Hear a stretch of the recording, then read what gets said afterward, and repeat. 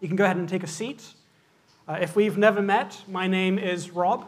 I'm on the pastoral team here at St. Pete's, and it's a joy to be with you today. And if we've got anyone visiting today, if this is your first time to St. Pete's, I want to give a special welcome to you. We are so glad that you've chosen to spend your Sunday with us. And to St. Pete's kids, it is so fun to have you in the service today. Thank you so much for teaching us the motions to My God is Powerful. I was with Rachel just stumbling a little bit at the beginning, but I caught on and it was really fun. So thank you.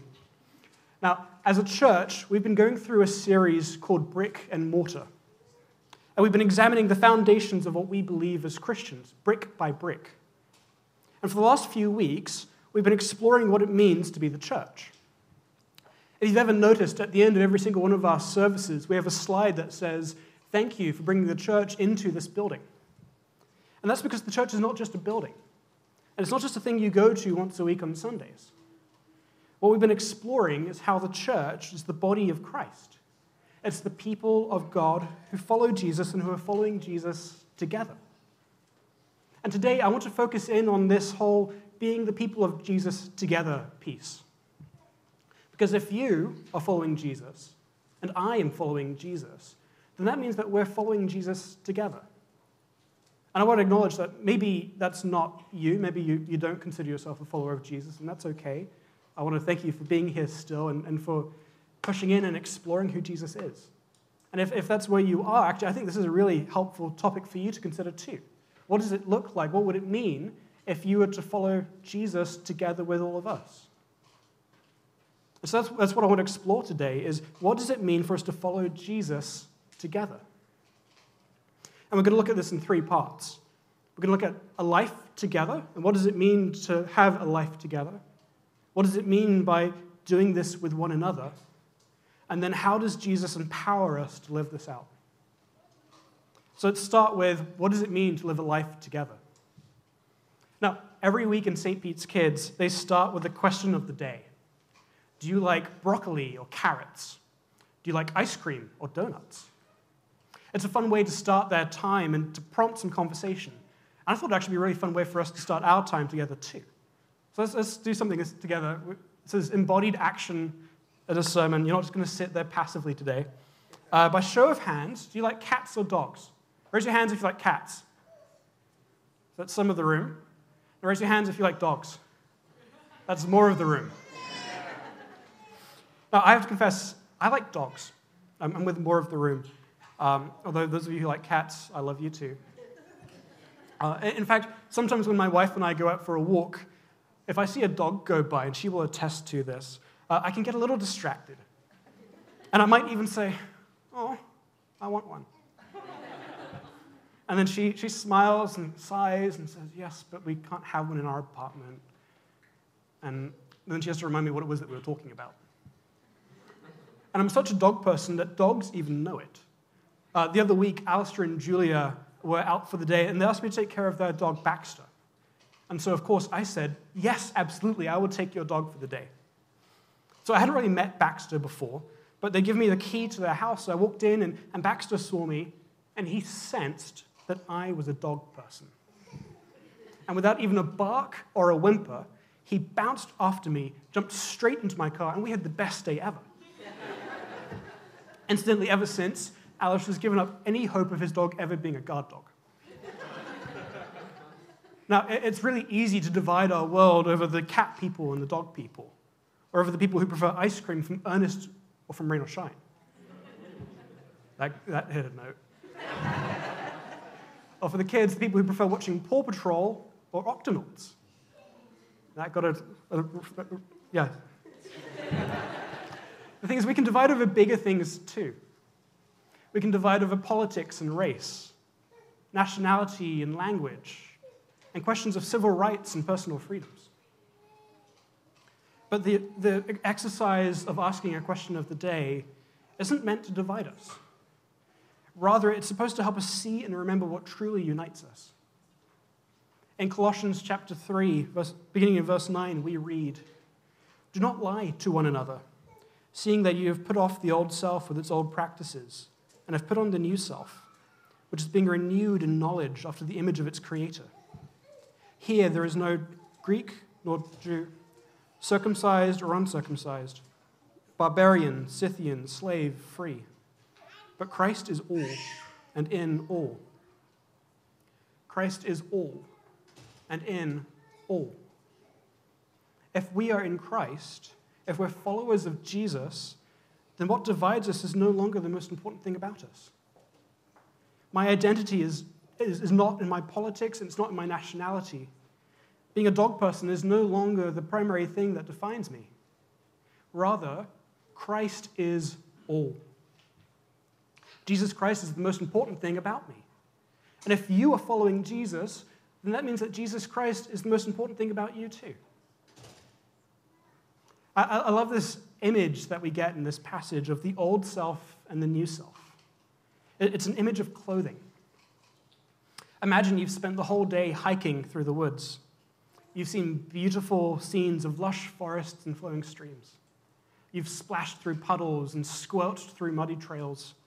And you've smelt the fresh air of pine and salt sea spray.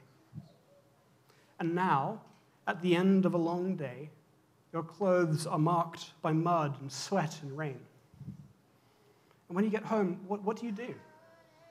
Well, you take them off and you jump in the shower. And then you clean yourself off. But after you clean yourself off, you don't put on the same clothes. You don't put on the muddy, sweat-stained clothes that you were just in, because that's just going to make you dirty all over again. Instead, you put on clean clothes. Paul says, put off the old self with its old practices and put on the new self. He's using this image of clothing to describe following Jesus. Once you follow Jesus, he explains it's like you've put on a new set of clothing. Jesus has washed you clean from all the grime and dirt and filth, and now he's given you a new set of clean clothes. This new self in Jesus thing, it's this new clean set of clothes. It's not just a me thing, though. It's a we thing. If in Jesus Christ I'm a new creation, and if in Jesus Christ you are a new creation, then that means that we are new creations in Jesus Christ together. We are co-followers of Jesus, which means we share the same faith and the same hope and the same love. And Jesus has then united us together in him. And this is a spiritual reality. Our life of faith is a shared life of faith. And that means that we're not just following Jesus on our own. We can't. Whether we like it or not, if we're alive in Christ and we're following Jesus and keeping his commandments, and we've been raised to new life in him, and I've put on this new self, this new set of clean clothes, then despite all of our differences and divergent opinions, we are united together. Because I am united to Jesus, and you are united to Jesus. And that means that we are united together in him, and he is the most important thing about us all. Because you see, this Christian life thing is a life together. And if you are following Jesus, then the spiritual reality is that you are not following him alone. The Christian life is a life together. And it's a life together with one another. So let's turn now to consider what it means to be with one another. In our first passage, which was read today, Jesus was speaking to his disciples. He's speaking to his 12 closest followers and friends, and he's giving them a commandment. It's a rule or an instruction for them to follow. And he says, "A new commandment I give to you, that you love one another. Just as I have loved you, you also are to love one another. By this, all people will know that you are my disciples, if you have love for one another." Now, I was told by Miss Rachel that in St. Pete's Kids, this is your memory verse right now. I remembered that actually this was one of the first verses that I memorized too. And remembering and memorizing what Jesus told us to do is a really helpful thing for us when we're seeking to follow after Jesus. But have you ever noticed how many times in the Bible it says this phrase, one another? Love one another, be devoted to one another, forgive one another, build up one another, greet one another, serve one another, one another, one another, one another. It just goes on and on and on. In fact, there's over 100 times in the New Testament when it says this phrase, one another. And most of these are commands instructing us on how to interact with each other as we seek to follow Jesus together. And when you survey all of these occasions where it says one another in the Bible, there are two things which stand out to me. First, when it says you should bear with one another, be patient with one another, and forgive one another, it presumes that there's something inconvenient about this life together in Jesus thing. It presumes that people will burden us or tax us or maybe even hurt us. When we're told to serve one another, show hospitality to one another, and honor one another above yourself, there's still an implied relationship among the followers of Jesus that not only levels the playing field between us, but also suggests that for me to follow Jesus fully and truly, I need to treat you more important than I treat myself. I know in St. Pete's Kids, you've talked about this as taking care of other people. Like when you notice someone at school who's on their own, or even at St. Pete's Kids, who's on the outside, and you have to sit with them and invite them to join you and your friends. Because we take care of people the way that they want to be taken care of. These one another commands presume some sort of inconvenience towards those who follow Jesus. But secondly, they also presume the existence of a relational way of being. In order to follow Jesus properly and to keep these commands, we need each other. I like how Alistair puts it. He says that we cannot one another ourselves. We cannot one another ourselves. I cannot honor myself above myself. I cannot honor one another above myself. And I can't one another myself. I need you to one another me. And there's been a number of people in my life who have one anothered me, but one person in particular I want to tell you about is Preston. Many of you do know Preston, but for those of you who don't, Preston has been one of our pastors for the past 5 years. Actually, he's been at St. Pete since week 2. And we're very sad to see them. Preston and his wife Deanna and their kids are actually going to be moving to the States next month, and we're really sad to see them go. But the very first time I ever came to St. Pete's, I came on my own, and I didn't really know anyone. I was a student, and I was looking for a church to call my home. And I'll never forget how Preston greeted me after the service. He saw me, and he invited me to come join him and a group of others to go get lunch. And I was a poor student, and I hadn't been expecting to go out to lunch that day. And actually, I couldn't afford it. And so I shared that with him, and I thanked him for the invite, but said that it just wasn't in my budget to go buy lunch that day. But he persisted. And he and his wife, Deanna, bought me lunch that day. And still to this day, that's one of the clearest examples I can think of someone embodying what it means to greet one another and to show hospitality in the Lord to another person.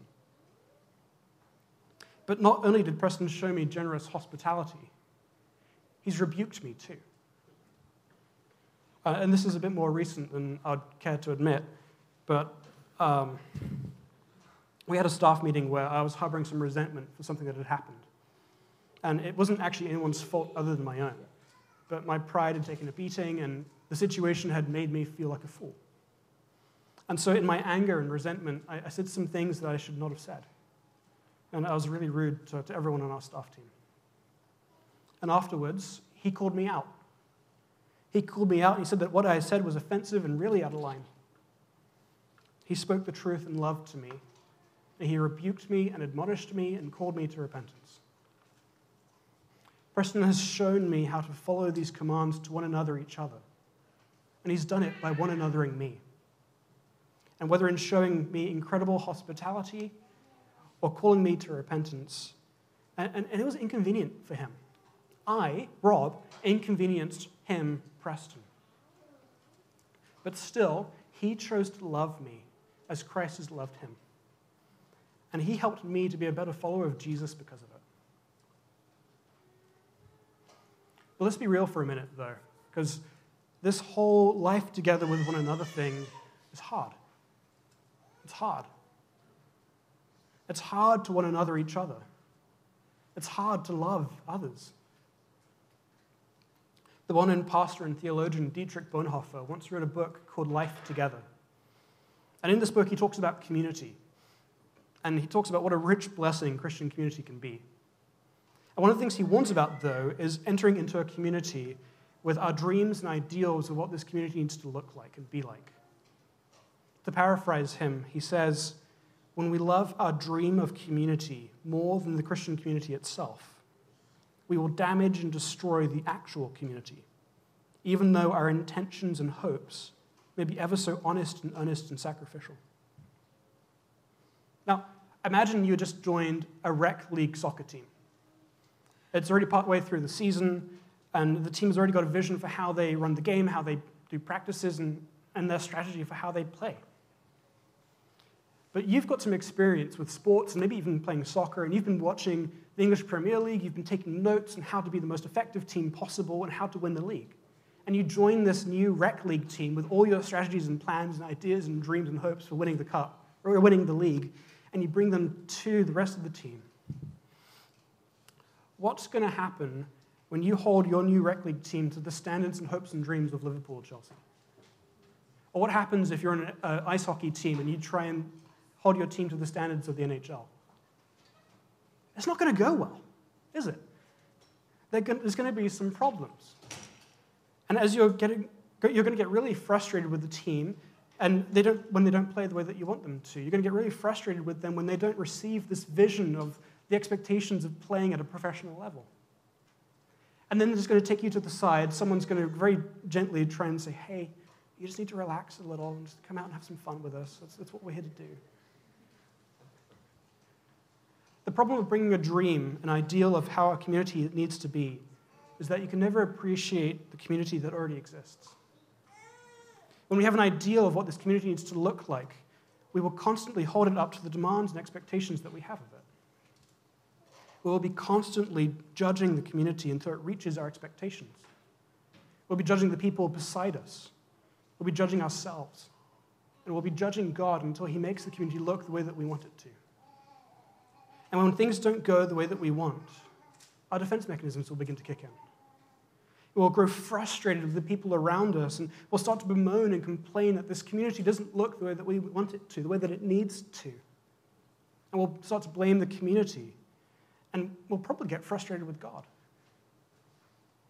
The reality is that life together is hard, and embracing each other as we currently are is really hard. But it's beautiful and good.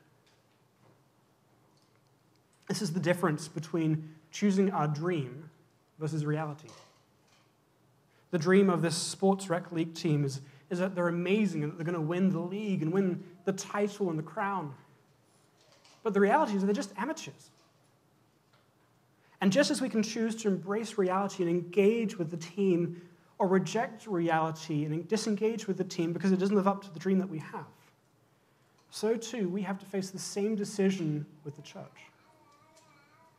Because each and every one of us has some dream or an ideal of how this whole church thing is meant to be. And it never quite lives up to our dreams, does it? Our dreams of church ultimately are rooted in some vision where this whole community is already fully saints. But that's the problem, because I'm very far short of that standard still. And no offense, but you are too. And so we have to face the reality and make a choice. We either have to engage with the Christian community that exists already as it is, not because of your dreams, not because of your ideals, but because this is the body of Christ, which is broken but being healed by him. We choose to either receive and engage the community as it is, or we choose to reject and disengage because it doesn't live up to that dream.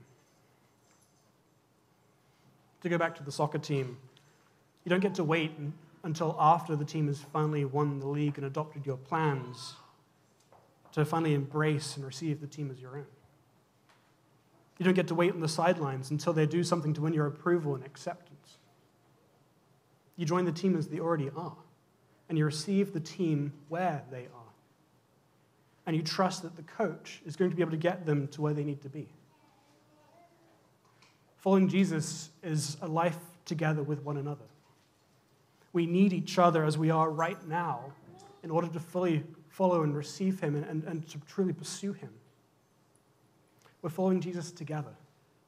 And together, this whole life thing can be hard.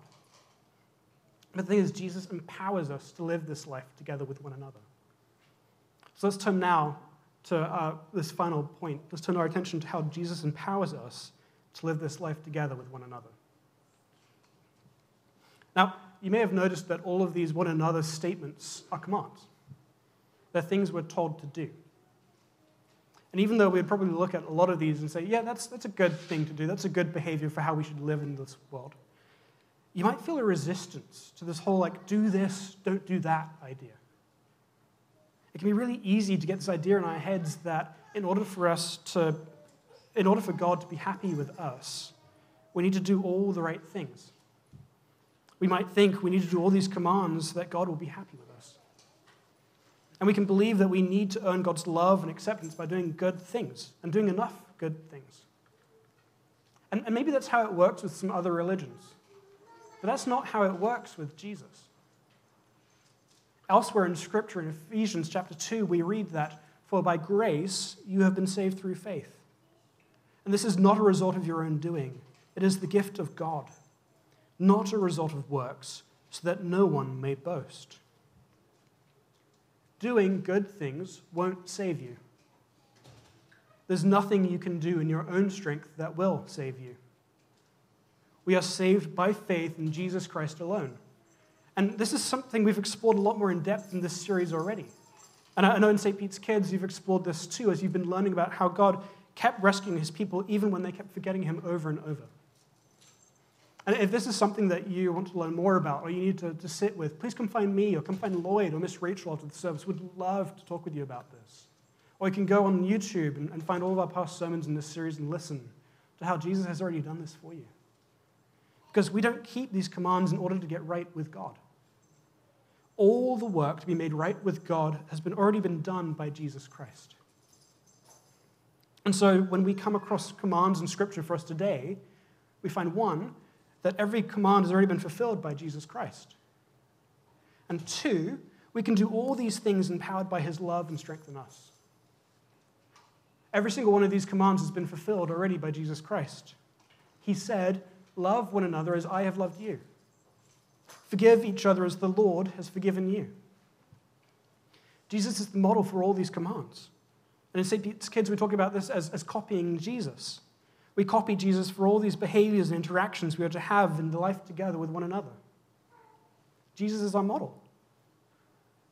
But before Jesus can ever be our model, he has to be our Savior. The Christian life is not a life where we just hold Jesus up as a role model for how we ought to live and behave. Jesus wasn't just another good moral teacher who said some cool things for us to try and do with one another in order to live a good life. If Jesus is going to be our model, then the pretext for following him is to live out his teaching according to how you have received it from him. The only way you can forgive someone as Christ has forgiven you is if you've actually received Jesus' forgiveness for your own sins. The only way you can love someone as Jesus loves you is if you have experienced and you know how much he loves you. The only way you can know and experience his love and forgiveness is if he is your Savior. It's not enough for Jesus to just be your role model. He's not just another moral teacher among many, because he comes as Savior and Lord. And it's only when we receive the finished work that he has done on our behalf, when we receive this new self, this new set of clean clothes of righteousness, having been washed and cleansed by him. It's only when he's our Savior that he can actually be our model, when he can actually begin to empower and fuel us to live out this life which he's modeled for us to do. For by grace you have been saved through faith. And this is not your own doing. It is a gift of God, not a result of works, so that no one may boast. And in verse 10, it goes on to say, "For we are his workmanship, created in Christ Jesus for good works, which God prepared beforehand that we should walk in them." When Jesus is our Savior, he saves us for good works. We are saved for good works. And this life together, this whole one anothering each other, as difficult and as messy as it can be, it's part of what we've been saved for. Jesus has saved you for the good work of one anothering each other in this room, here in the reality of our life together. Now, one of the greatest difficulties I think we can face as followers of Jesus is seeing just how radically and immensely Jesus loves the people around us. And I suspect one of the greatest reasons we struggle with seeing this and knowing this is because we struggle to understand and to receive the extent of Jesus' love for ourselves. We struggle to realize and believe and to receive the extent of his love towards us. Jesus loves me. And Jesus loves you. And we are united together by him in his love. So by his love, we can love one another. I used to have a dog named Cooper. This is a picture of him. He was a golden retriever, which is my favorite breed. And he wasn't just my family's dog. No, he was my dog. He was my dog, and I was his boy. I was his person. And I loved him, and he loved me. And when I moved to Vancouver in 2015, I couldn't bring him with me. I'd leave him with my parents in North Carolina. I'd moved here for school, and I just couldn't afford to take care of a dog. And it was 6 months before I got to see him again. And I will never forget how Cooper looked at me and saw me the first time I came home. He would always stand in the doorway in the garage when my parents would come home. And my parents have a cat flap, and he would poke his head through it just as he was coming into the garage. And so the car pulled up, and my mum opened the door, and there he was, standing in the door. His body was swaying because his tail was wagging so much because he was happy to see my parents. And then I stepped out of the car. And it was as though he did a double take. His eyes got big. I didn't know dogs could do that, but his eyes got big. And he saw me, and he recognized me. And he was overcome with delight and joy and love. It was this pure doggy joy. And his boy had come home, the one who he hadn't seen for 6 months.